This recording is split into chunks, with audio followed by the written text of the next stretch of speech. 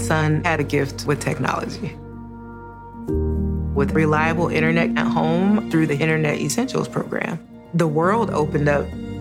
He's part of this next generation of young people who feel they can thrive. Through Project UP, Comcast is committing $1 billion to help open doors for the next generation with the connectivity and skills they need to build a future of unlimited possibilities.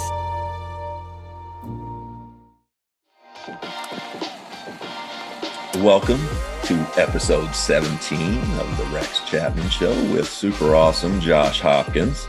This is the Hondo Havlicek episode 17. 17. Yeah. Mullen. Chris Mullen. Mully. It's the Chris Mullen episode. Mm-hmm. That's a good one. Yes, it is. I can't wait. We got a good guest today, though. You know? Yeah. Please preview it. Let's don't keep them waiting. Tell us who it is. We have Ferguson Jenkins, Fergie Jenkins, a Cy Young winner, old timer who is he's on Twitter now. Somebody I find incredibly fascinating. He's had quite a life. I look forward to this a lot. Quite a life. Anyway, what's going on, buddy? How are you? I'm good, man. We should do the book club where what we've read this week. What have you read, Rex? Nothing. Me either. That's been book club. What about the playoffs? What do you? Can't wait. I mean, it's been a lot of fun. I'm back in Phoenix. You said you thought the Nets would win, and to be fair, injuries, so whatever. But at this point, would you say the Suns are the favorite? I'm a little bit of a homer, Suns homer, and I'm not afraid to admit it. But I think they're the most complete team remaining. If I had to lay odds, I would probably say the Bucks, just based on their previous playoff experience the last couple of years, I think has served them really well. Mm-hmm. They have an MVP type guy right now in Giannis who gets a ton of calls. Also, he's impossible not to like. I mean, that guy, yes, he doesn't shoot the ball well, but he's a fantastic basketball player. And he's a guy, you watch all the interviews, you see all the things that he does and says and all that. He's a guy that if I'm just a father of kids, and they want Giannis's jersey, I get him Giannis's jersey. Oh, yeah. He's a good guy. Yeah. He's a good guy. And he's a good guy, but do you think he's the best player left and not considering the best playoff basketball player left amongst the teams, amongst all the players left? I think Chris Paul is. Okay. You just think he's been through it enough. I think if you could pick your point guards to, possibly play the last 6 games of the season to win a title, and you had all the point guards available in the whole NBA, you'd have to think long and hard about Chris Paul just as a game manager. I mean, not going to turn the ball over. You give him your game plan and let him go. So, with him back, without him, it was a little dicey, but with him back, I think, they just continue to roll. Hopefully they'll finish off the Clippers. The Clippers have put up a terrific fight, but I want to ask something because a guy at the airport actually asked me this yesterday. He said, what do you think about Kawhi sitting up in the suite with his team in the playoffs? And I went, good question. Yeah, I struggle with that because I think, Bill Russell wouldn't have done that. And, guys in our era, Michael, if you're hurt, you sit on the bench. You're down there with your team. Now, if he's on crutches, I get it. Maybe that's different. Right. But I don't see, Kobe. I mean, when LeBron's hurt, he's down there on the bench. He's out there. Right. And it may not be a big deal for that team. Some teams don't care. But I've found on the teams that I was on, when a guy separates themselves from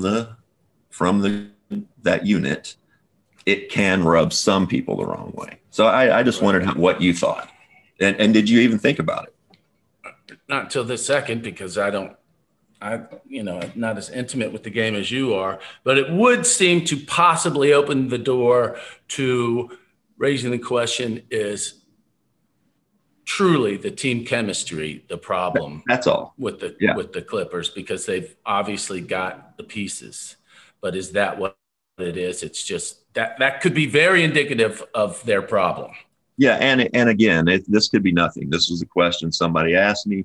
I tend to give guys the benefit of the doubt. Like, I thought, I don't know what I thought. I do know when it struck me when they first showed the picture of him sitting in the suite, I kind of went, interesting.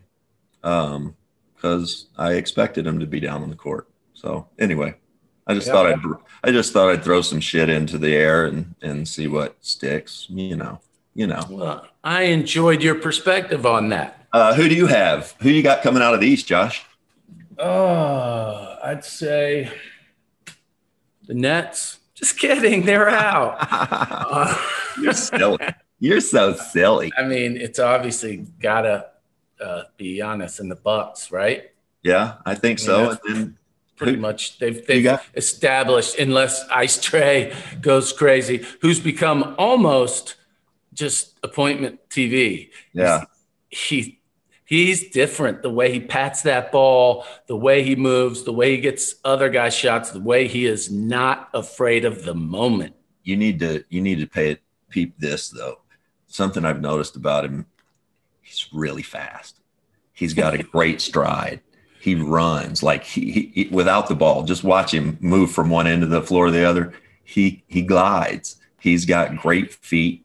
The other thing about him is he makes the Stevie Nash left-handed hook pass on the money to anywhere on the floor going to his left. Just, passes that I would have been going to my left and then made this way. Right. Like that. I would have been going to my left and been like, I can't go to my left. I dribbled out of bounds. So yeah, you can't dribble out of bounds when you're inbounding, That's a can't great dribble. point. Yeah. Well, bud, you want to get to Fergie? Let's get to Fergie. I'd love to. Let's do it. Ferguson Arthur Jenkins Jr. Fergie Jenkins joining us. How about this? Yeah. Happy to have you, Fergie. You're our first baseball player, but second Canadian. We had Katie Lang on, and I wore this in honor of you. You were once named the best athlete in all of Canada. You got that award. What's that like to be the best athlete in an entire country? Well, I won the Lou Marsh Trophy several times, and it doesn't impact you until you hear it from someone else, because I'm playing a sport that I loved, baseball, and when the season's over, you get judged on what your performance was all about. So, people kind of put you in a category, and it happens. I played against a lot of good players, and then all of a sudden you got a category against Gordie Howe, Bobby Hull, other athletes that are Canadian. Right. So, it's not astounding that particular thing happens, but you're proud of the fact that you're in the same consideration of these other great athletes. Sure. And more than consideration, the best athlete in all Canada. That's amazing, man. That's amazing. Yeah, well, it is. I played a sport that took a lot of skill, and I had good teammates behind me. So you don't always do or accomplish things alone. So there's a lot of other people involved. Was baseball your first sport, your only sport? I know you played other sports later, but what was the first sport you played that you were like, well, I'm pretty good at this? That was hockey. My first sport. Really? I played as high as at Junior B. And I enjoyed playing in a little small town, Chatham, Ontario. And Gene DeJura, the scout that ended up signing me with the Phillies, thought that hockey was not going to be my best sport. And he seen me play baseball, but I was a first baseman, a kid, 15, 16 years old. And he had an opportunity to evaluate my arm, and we wanted to know why I didn't try to pitch. And I said, "Oh, we have pitchers on our team." And lo and behold, within 2.5, 3 years after that, I signed a pro contract with the Phillies. That's amazing. They just had never pitched you before. That's just it. No, that was the answer. I just never volunteered to pitch. We had guys like Jack Howe, Matt Kundal, Dennis Roebuck, and Eddie Myers. And they were the pitchers on the team, and I wanted to play regular, so I wanted to play first base with Eddie Robbins. There were 2 first basemen we had. And as you said, lo and behold, within a year, I turned 16. My birthday's in the winter months. So I turned 16 that next year. I was pitching. That's amazing. You didn't pitch till you were 16, and you ended up being one of the all-time greats, a Cy Young winner.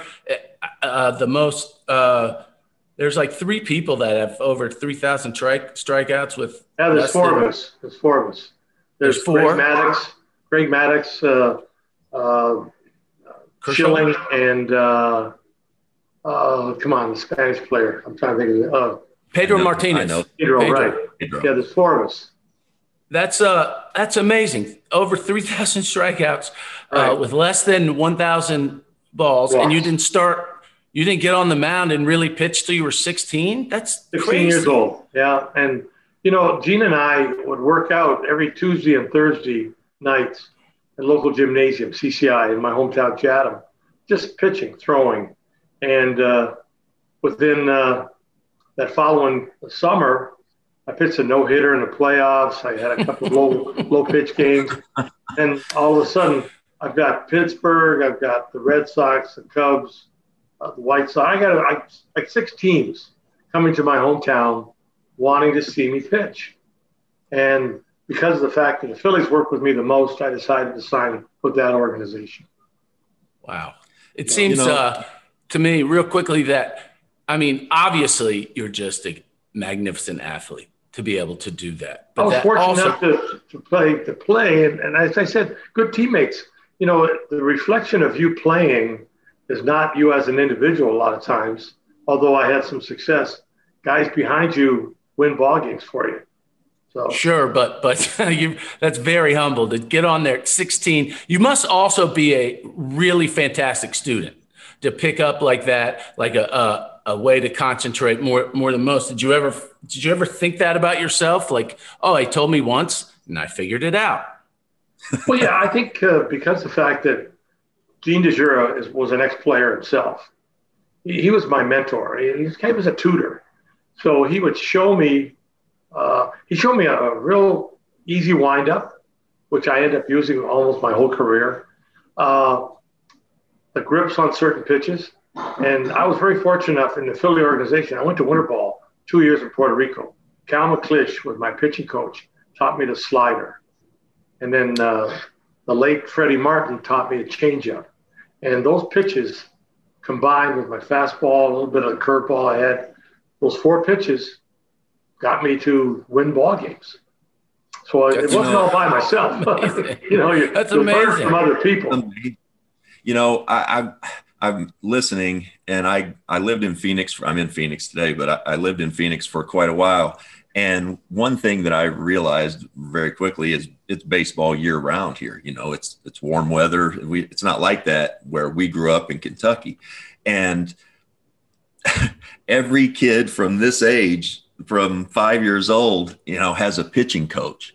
And, everybody thinks their kid's going to make it to the majors. And I wonder, you had such great longevity. I wonder if it helped you pitching later. You didn't really start pitching till you're 16. Do you feel like that benefited you in the long run? I think so. I was a lanky kid at 6'4", slender, weighed probably 100. When I first started pitching, probably about 160 pounds when I went into high school at 16 years old. So Pitching, I think, when you look at it, it was an exercise.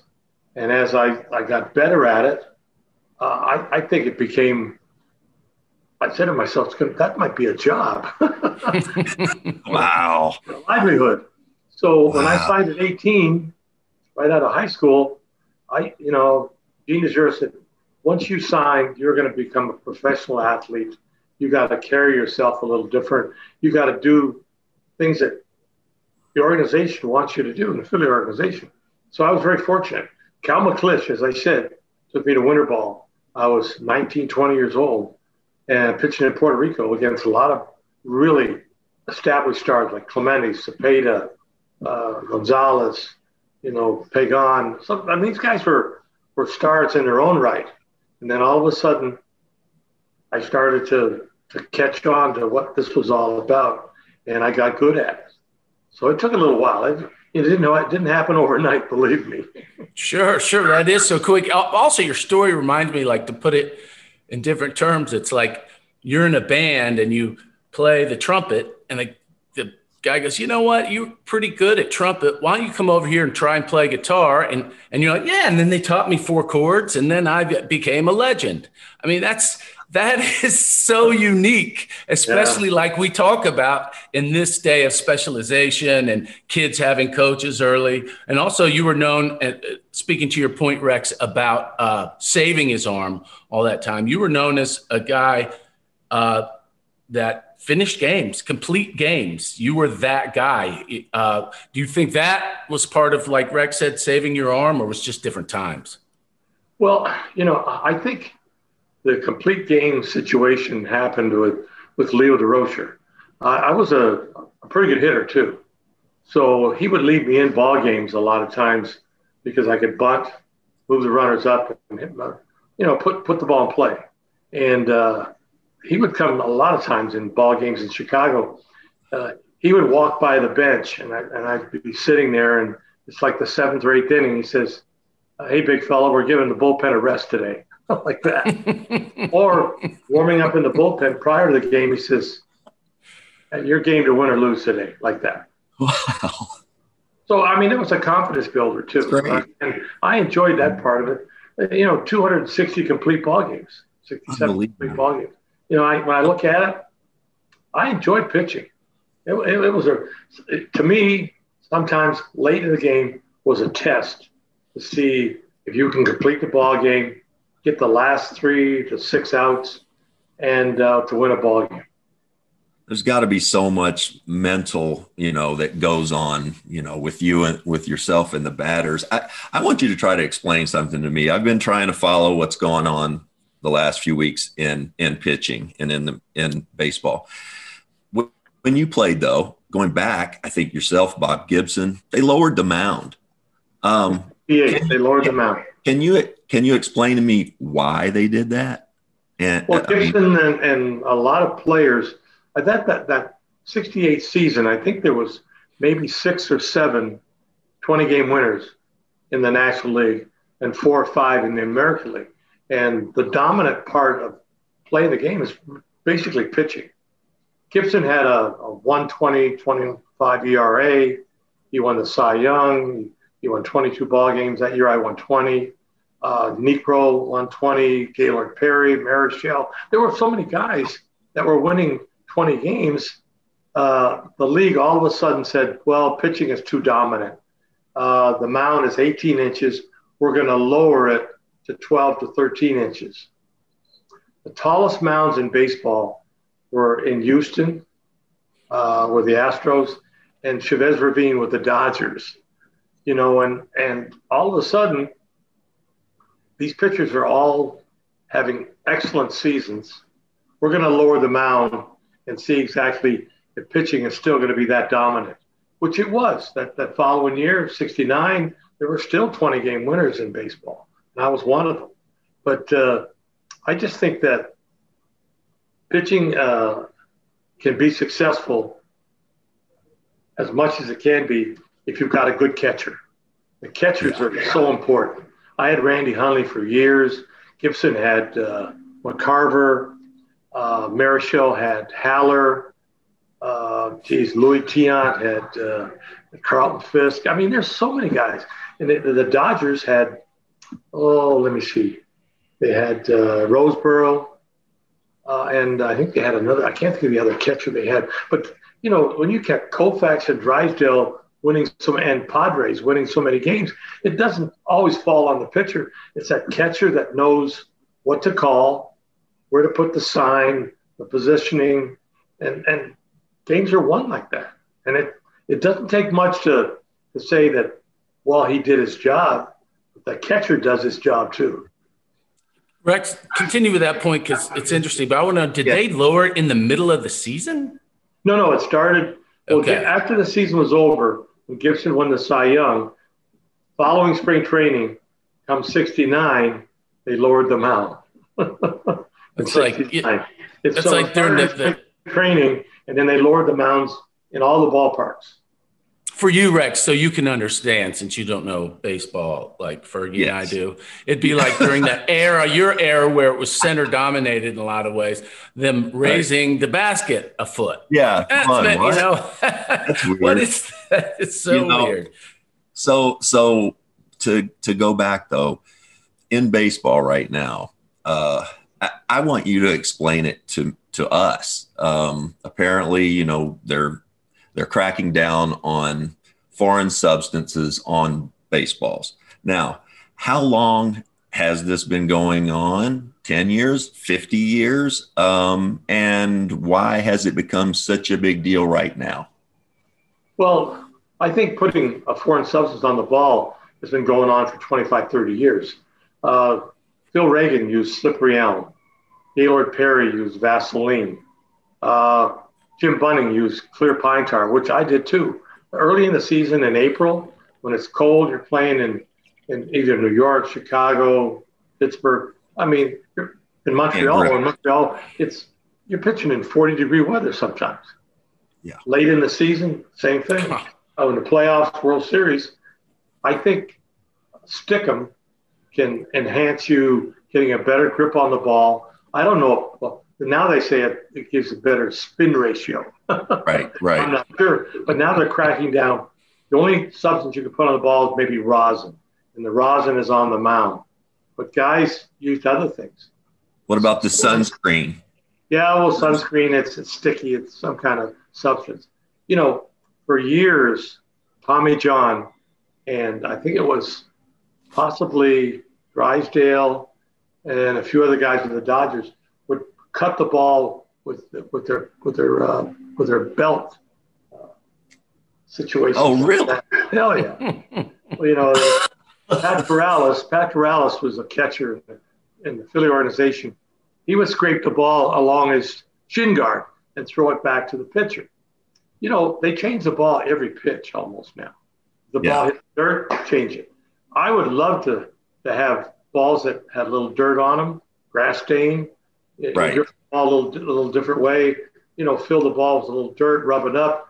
The ball sinks, sails, that type of thing. But now they're cracking down on foreign substances because of why? They think because the pitcher is too dominant. Okay. The batting averages are really, really bad now. Come 2020 and 2021, guys are hitting below 200. Guys are still hitting home runs, but the batting averages are down. RBIs are still there, but the batting averages are down. Not many players are hitting 300. And cracking down on. That's the advantage they think has been given to the pitcher. So they're trying to level the playing field. So yeah, in some respect, yeah. Will cracking down like this just straight away, will pitchers be a little more wild? It could happen where guys maybe get clipped on a pitch every so often because they use a brand new ball every pitch. At one time, the umpires had to rub with that Mississippi mud, rub 6 dozen balls up.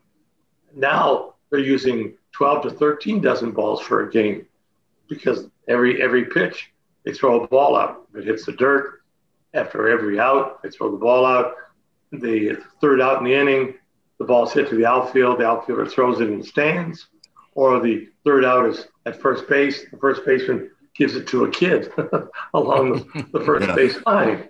So, I just think that they, as you said, level the playing is a little different, but they're using so many balls per game, and the balls are not really rubbed up. So you'll see a guy on the mound wetting his tongue, and then he rubs the ball up. We weren't allowed to do that. You had to be off the mound, off the surface of the mound, the dirt. You could do it on the grass, rub the ball up, come back up, and pitch for the ball. But now that if Gaylord Perry and Bob Shaw and Drysdale, all these guys, and Phil Reagan could put foreign subs on the ball would be doing some crazy things.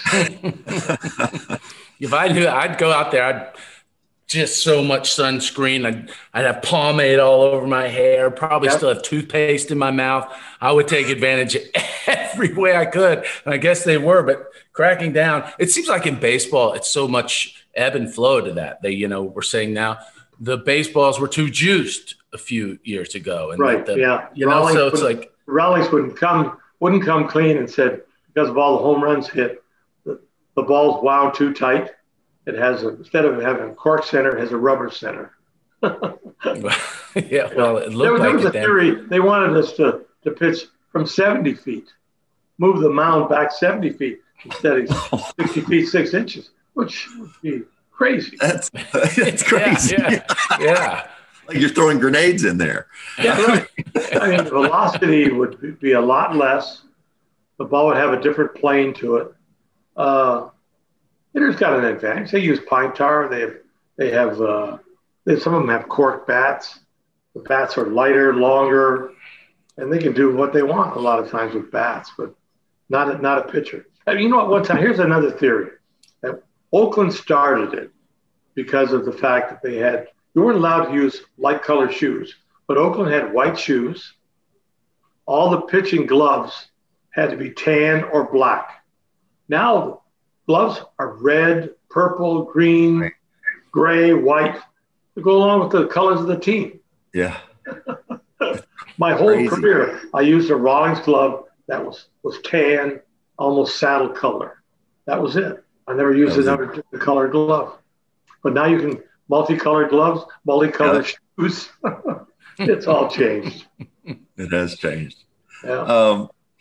Fergie, I want to go back. What was it like growing up in Canada, and what do you know about your mom? I mean, she had direct descendants who came up the Underground Railroad, and what was it like for you? Not only growing up there, but what was your experience like as a young African American man playing baseball in the States and in a lot of places where it wasn't real welcoming for a young black man? Well, I started to play, as I said, in 1962 with the Phillies, and I got signed. The first city I played in was Miami, and I'm trying to think of the gentleman's name. Oh man, it just slips my mind now. But he had given us a little testament. There was 4 players of color on the team: Alex Johnson, a kid named Wayne Green, Reno Garcia, and myself. And we couldn't go to Miami Beach. We couldn't eat in certain restaurants. We had to give on the road trips in that Florida State League. There was Fort Lauderdale, Tampa, St. Pete, Palatka, so many different Tampa. We had to give our money to the white players when the bus stopped, and they would buy whatever we wanted, hamburger, hot dogs. We didn't make a whole lot of money. We got $2 a day meal money. So you weren't getting a whole lot of money. And they would bring the food back to the bus. In spring training, we couldn't eat in certain restaurants in the spring. But I mean, it was a little different. And it all changed in 64. But to get back to the cities where I played first was Miami. The second city was Chattanooga, Tennessee. And the third city was Little Rock. Yeah. And Little Rock was kind of the worst. I played with Dick Allen, and there were 4 players of color on that team. Marcelino Lopez, a Cuban, Richard Quito, Panamanian, Dick Allen from Pennsylvania, and Fergie Jenkins from Canada.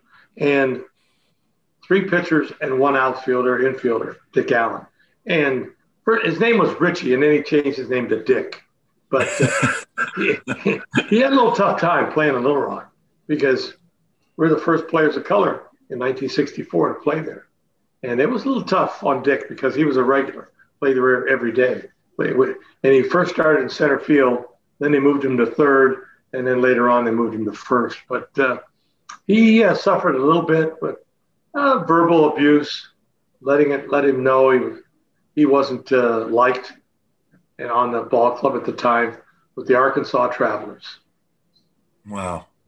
It took a little while to come around, but other than that, the people really gravitated to Dick because he was a great athlete. I mean, he ended up hitting something like 35 home runs that first year with AAA, a lot of RBIs, and he really played well, made the All-Star team. And then the next year, he was Rookie of the Year in the Phillies. So, but took me Marcelino got graduated, so did Richard and myself to the Phillies. So it took a while for us to come up, but Dick was the first. While we were, I was brushing up on you, talking to my father about you yesterday. I said, having Fergie Jenkins on. He said, Ferguson Jenkins? I said, yep, Ferguson Jenkins. So he'll be excited to listen to this one. You played for the Globetrotters? Yeah, 3 seasons in the offseason. That's amazing. How did this come about? Yeah, Joe Enzavino was the marketing individual with the Globetrotters. And their head office back in the 60s was on Michigan Avenue in Chicago. So he came out to the ballpark, and this is a great story. He came out to the ballpark, and we're early in all day games. And this guy comes to the ballpark with a $500 suit, 3-piece suit, and a briefcase. And he's walking down the left field line, and he's waving. And Rich Nye and I are standing in the outfield shagging fly balls. And I said, Rick, this guy wants either one of us. I waved at him, and he went, yeah, you. So I walked over to the wall towards the bullpen, where our bullpen's in left field. And he said, Ferguson, are you going to go back to Canada when the season's over? I said, yeah. He said, got an offer for you. We want you to be the pitcher in the skit where Meadowlark hits a home run off you every night. Meadowlark Lemon. Yeah, in the third quarter, I played the third quarter every night. And into the third quarter, the first couple of minutes, they called timeout, and Curly says, let's play baseball, like that. So Curly's the catcher. Bobby Joe Mason is the pitcher. And you got Leon Hilliard. You got a few other Globetrotters. And they're all playing the outfield. And the first pitch is thrown over Meadowlark's head. And they said, oh, hold it. We have a pitcher on our ball club. We got a 20-game winner, Ferguson Jenkins. And I have my sweats on. I take them off, run out there, warm up, throw a couple of pitches, give up the home run to Meadowlark. And this is how it all started. And then I was involved in the out-of-bounds skit, the referee skit. And I played the third quarter, 15 minutes every night. And it started in Montreal. That's amazing. 3 Rivers, all the way down to my hometown, Chatham, Windsor. And I played about 20, 25 games. So it got successful. Now we'll push it to the U.S. We're going to go to Pittsburgh. We're going to go to Cincinnati, some of the cities where I played ball, and Chicago. And that first year, I probably played 45, 50 games. In total, I probably played about 180 plus ball games in 3 seasons with the Globe. Wow. Were they? Was there ever a city that caught on to the confetti in the bucket trick? Well, that was one of the skits that they changed. The referee a lot of times would stand on the edge of the floor, and some of these cities we played in portable floors, and especially in the colleges, they had a portable floor that's up off the cement, or we played in hockey arenas where the floor was up off the ice surface. and he'd stand there with his arms folded. Now, Curly Neal started, instead of the confetti, he left about 2 or 3 inches of water in the bottom of the bucket. He hit the ref with it, knock him off the court. And people would go nuts because you hit the referee with water instead of confetti. So that was another skit that really grabbed a lot of the people because of the fact that no more, because during halftime, Curly or one of the guys would rip up a bunch of paper. Instead of confetti, it was paper to throw on into the crowd. Now they knocked the snot out of the referee. So, but it was different. I mean, Meadowlark you had to have fun. He captivated people by pulling kids out of the audience or a young lady. And Josh and I, we grew up going to I did anyway. Did you, Josh? I went. Yeah. The Globetrotters would come every year to Owensboro, Kentucky, and I started going down to the Owensboro Sports Center. And by the time I was 10, I felt like I knew Meadowlark and Curly. Mm-hmm. They would come and they'd wave and all that, and then fortunately, way later on, I got to actually meet them, which was amazing. But it's just, you guys had to have fun traveling city to city. And what did your baseball team think about you doing this? Were they fine with it? Were they worried about you getting hurt? Well, I had a conference with John Holland, who was the general manager. I said, John, I'm going to be the pitcher that every night gives up a home run to Meadowlark Lemon. And I didn't tell him I was playing the third quarter. I bet you didn't. So we played in the amphitheater in Chicago, and a lot of Cubs front office people were there. And they watched me score a few baskets. And they said, we didn't think you were going to play. How am I going to stay in shape running up and down the court? There you go. So playing the third quarter. And, a lot of the cities where we went, we'd have shoot-arounds. We'd play in Pittsburgh or Cincinnati or we played a lot of campuses. We played in Lansing or Ypsilanti, and we'd have shoot-arounds around 2:00. Guys would get out there and really play some pickup games, and then they'd play that night. So it kept me in pretty good shape running up and down the court. But it did. Sure. It's people don't realize when Rex and I were younger watching that, how the Globetrotters were like the circus. They were like, stars came to town. It was I remember getting in a fight with my 5th grade teacher, an argument saying, he said the Lakers could beat the Globetrotters. And I was like, there's no way. The Globetrotters have never lost. They're way better. I've seen the Lakers. Yeah. I mean, they were magic to us. They played college All-Americans a lot of times in the 50s and 60s and would beat the college All-Americans because they do so many skits that they for shaving points off what they had to do. And each one of those skits is worth 2 points. So the basket. Right. So and Meadowlark and Jackie Jackson and Mel Davis, all these guys would do certain skits, and they run the score up. You just couldn't stop the game to run skits. So when they played against the Washington Generals, they didn't have a chance. All the years those 3 years I played, we never lost a game. We never lost. We'd go to Hawaii and play on a aircraft carrier, with docked in San Diego, or we'd play in Hawaii. I mean, it was just incredible to play with some of these guys. They were entertainers, but also great athletes. Sure. You watch basketball now? You watch basketball? Yeah, I've been watching the last couple of games with Milwaukee and Atlanta. And I just think that some of the things that they do now, charging and all the different, and the three-point shot now has not ruined the game, but it made the game so impacted. The scores are 120 points now. I think you're right.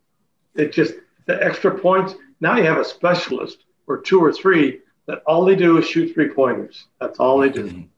You're reading Steve Kerr's mind. We had Steve on a couple of weeks ago, and he said, the balance has been shifted so much toward the offense that we got to do something, and we're probably going to see that coming up. No defense in basketball.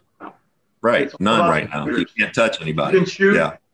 So many guys, it take Young, is a smaller athlete, 6 foot tall. And the fellow with the San Francisco team, Stephen Curry. Yeah. Stephen, I mean, this guy has changed the game. I mean, right. he shoots 200 or 300 3-pointers every season. It's amazing. He's breaking everybody's record. Harper's record, all the guys. Everybody. Hey, Fergie, you've got a documentary coming out. Yeah, it's going to be viewed on this coming Wednesday. Fantastic. Tell us about it. On one of the Chicago stations. Tell us about it. But how long has it been in the works?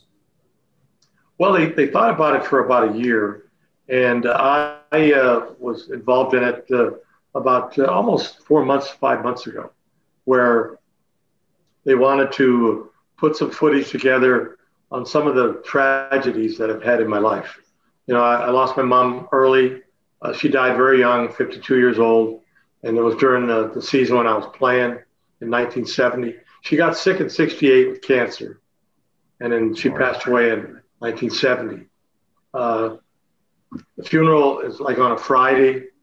I flew to Montreal and pitched on a Saturday because my mom said she'd lived her life. You go ahead and live your life. Your life is in sports, baseball. Go ahead and play. And Leo DeRocher at the time didn't want me to pitch. I said, Leo, I'm fine. I think my mother would want me to play. I lost a wife to a car accident. She got pneumonia in the hospital. There was a murder-suicide. I lost a daughter and a fiance. And then my last wife, she got sick. She had a stomach problem, passed away. She got sick in 2014, died in 2018. So they wanted to put all these different situations, tragedies in my life. And at one time I said no. And then I said, you know, maybe people want to know things that happen to athletes, not because they're in the public eye, but we're just like everybody else. I've had those situations happen to me a lot of times, one during the season and a couple of them during the off season, and just the other one just before I got inducted in the Hall of Fame when Mary Ann passed. She had pneumonia. I left to go to do a press conference with Gaylord Perry and Rod Carew in New York, and she was in the hospital at the time, contracted pneumonia. When I'd come back, the doctor said they couldn't save her. Oh, I'm so sorry. It was something that, and it's a tragedy. You know, I told him before, I said, I've broken down lots of times. You don't have to be ashamed to cry. That's right. I cried lots of times. And I just went in a separate room by myself in the house and just felt guilty, started crying. Yeah. It's part of life. I thank you so much for doing that and sharing those stories, because we do put athletes and entertainers on a pedestal and just think about their wonderful life we wish they had, but to humanize yourself and to be vulnerable to people so it provides perspective for people that otherwise it's unattainable to know what you went through and to think, oh yeah, they were just people, just like I am every day. And my tragedies or whatever, not that happened in my life, happens in everyone's life, you know? So it's great perspective, and I appreciate you sharing. So I'm glad you did that. Can't wait to see you. Yeah. Raymond, my second wife's son, who I adopted him when he was 4, and now he's 37, 38 years old. He had a huge part in this documentary. You'll see him. He's got a big beard. I mean, he's turned into a real man. But the nice thing about it is we together went to a therapist. I think 11, 12 at the time when his mom, Mary Ann, passed away. And it grabbed him more than it did me, I think, because he was still in public school. And he had an anger issue. Oh, man. I used to have to go to school.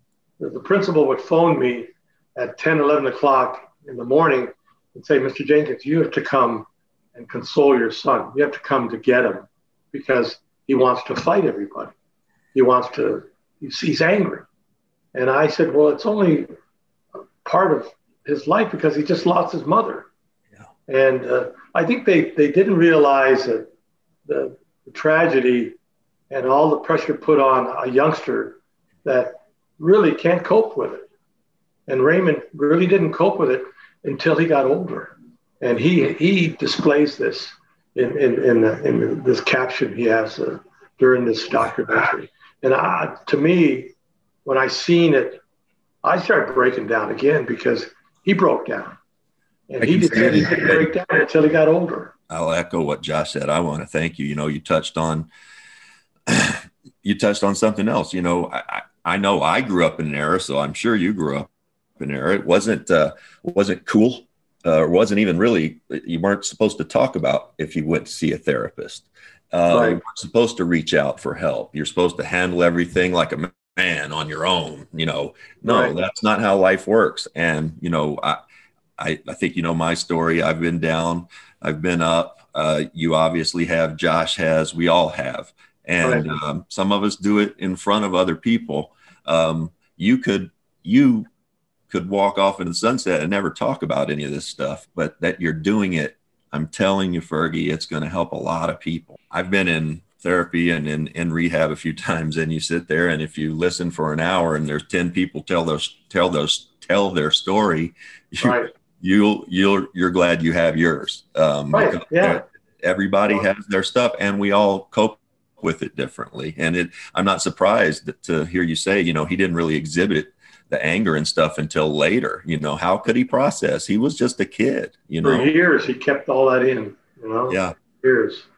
I'm really amazed at you, dumbfounded that, the stigma of mental health is really, it's still obviously fluid, in sports, but really just now being sort of talked about and accepted that people need help. And the stigma in society is still there. I have friends that, when they go through problems and I suggest therapy, you're like, yeah, shy away from it for the same reasons. But for you to have the foresight to do it back then and to know that your stepson really needed it really blows me away. That's kudos to you. There's not a lot of people that had that intelligence. Agree. Well, I knew I needed help when I lost Marianne, because it was a tragedy, because she had the accident in December of 90. And she was in intensive care 35 days.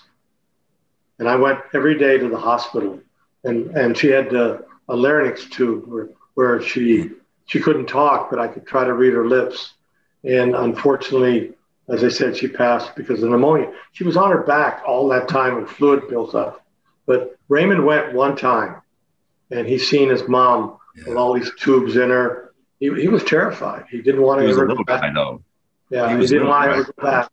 But the thing was, every day I went, and then the day that I got inducted in the Hall of Fame, I went up to the hospital and I showed her the clipping of the paper. I said, I got to go the next day to a press conference in New York. And then when I came back, she passed. And that was like a kick in the so-and-so, Yeah. And she's in a separate room. I'd taken all the tubes, whatnot, away. And I had a chance to say goodbye to her. Yeah. That grabbed me really, really tough. That day was a tough day for me. That you're sharing it, man. It's powerful. And, I know that I talk about some of my stuff at times, and afterwards, it's hard to talk about, but it's cathartic. And I hope you feel that way, because, we're going to have my kids help me out. People. Good. Raymond's really helped me and my 3 daughters. Fantastic. Kelly, Dolores, and Kimberly, and they all live in Canada. And we talk periodically on a weekly basis, that was good therapy back then in the 90s for me, for sure. And now with this documentary, it's even, I'm not sure if it's going to help in the long run, but it's good to bring it out again. I think it's going to help. I can't wait. Let's lighten it up a little bit. What's your favorite movie?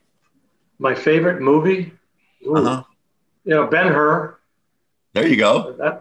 I watched that during the Christmas holidays. I enjoy watching the Star Wars movies, and I think before long we're going to be I might not be around for it, but visiting galaxies and inner space type things, visits, Nice. And then people are going to go, there really is E.T. He's still around. He's been here. He's been here for a while. He never left. That's right. He never phoned home. No. Any other movies, real quick, that jump out? The bad boy movies with Will Smith and Martin. Martin Lawrence. I've watched. I'd say movies with Clark Gable, Gone with the Wind. Oh yeah. Sit there and you watch it and you go, that's a lot of history, Right. So, other than that, I'm not a big movie goer, but I watch movies a lot of times on TV. They come on. We were just trying to figure. My dad is late 70s, but who was born same year Josh was just saying? You were born in 42, correct? Correct, yeah. And it was really interesting. Muhammad Ali was born your year. Aretha Franklin was born your year.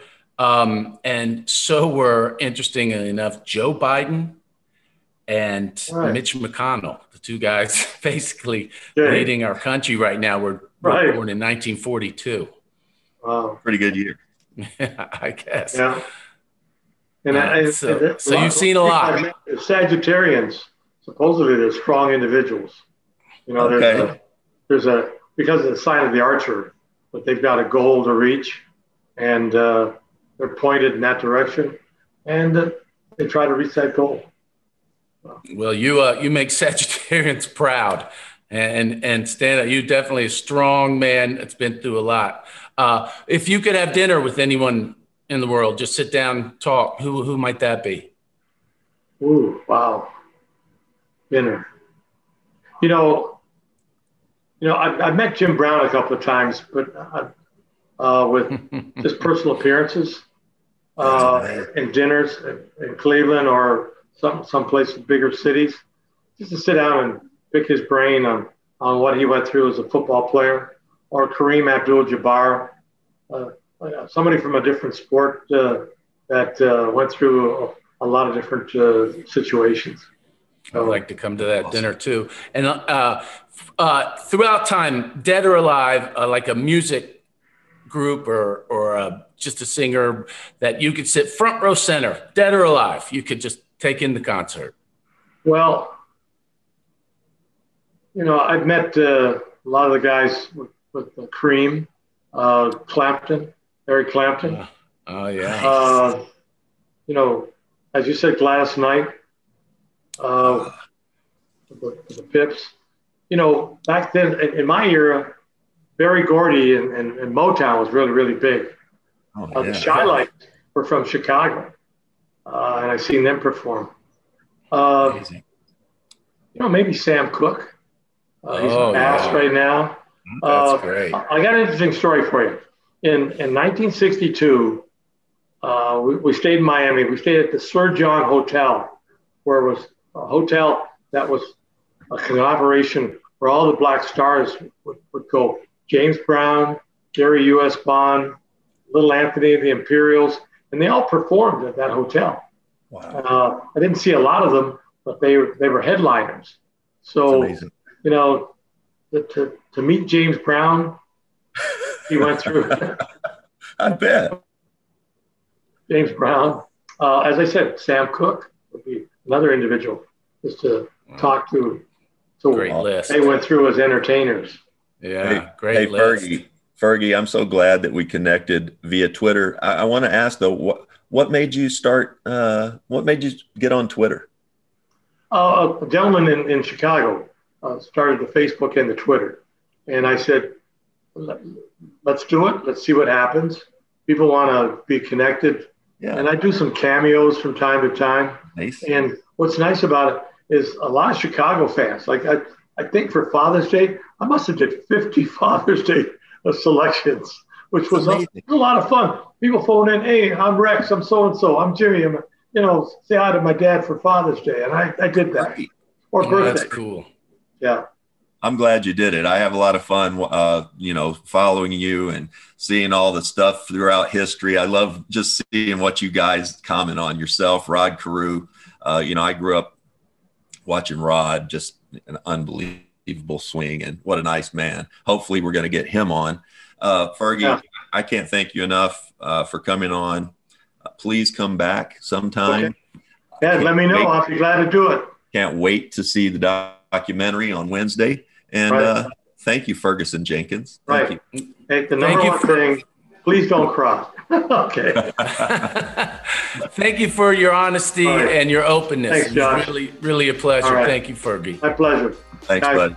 Take care. All the best. All right. Josh, Ferguson Jenkins. Fergie Jenkins. What'd you think? What a beautiful human. Nice man and really intelligent. Oh, my gosh. Just traveled. A globetrotter. Was a globetrotter while he was one of the best pitchers in the world. That's unbelievable. I couldn't believe he didn't start pitching till he's 15 or 16. That's amazing.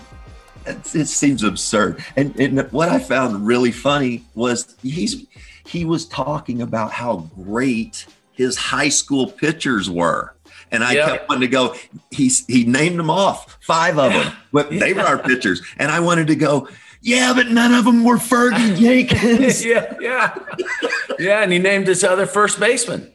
I know. They were all great, so I didn't have to just What a great teammate. Yeah, exactly. Great teammate. Exactly. And I couldn't believe he liked Star Wars. I wouldn't pick that in 100,000 years. No, but Fergie Jenkins. Yeah, that's what I love. I'm glad he talked about getting on the Twitter. It's man, 78 years old, 79. My dad certainly can't handle Twitter. He's a couple years younger. I like that we're learning new things about Fergie Jenkins at this stage of his life. I mean, a theme of a lot of the people that we've had on that have been is intellectual curiosity. Yeah. He's not just going to be like, old Twitter schmitter.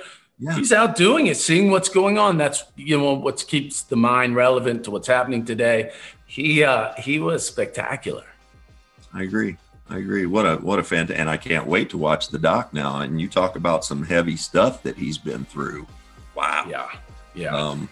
What a guy. At one point, it was funny. I thought when he was saying the bands he liked, he was like, Gladys Knight, the Pips. I thought it was almost like he'd be like, Gladys Knight, I like, but the Pips, they were a bunch of assholes.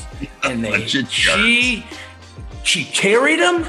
They're over. It looked like he didn't like for a second, and then he was those Pips. Yeah. Gladys Knight, yes. Pips, no. Then go to the Pips. All right, buddy. Well, enjoy the playoff time.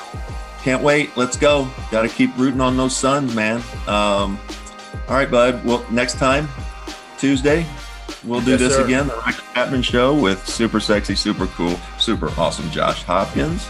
We'll do it. Powered by basketballnews.com. Subscribe, rate, and review. See you next week.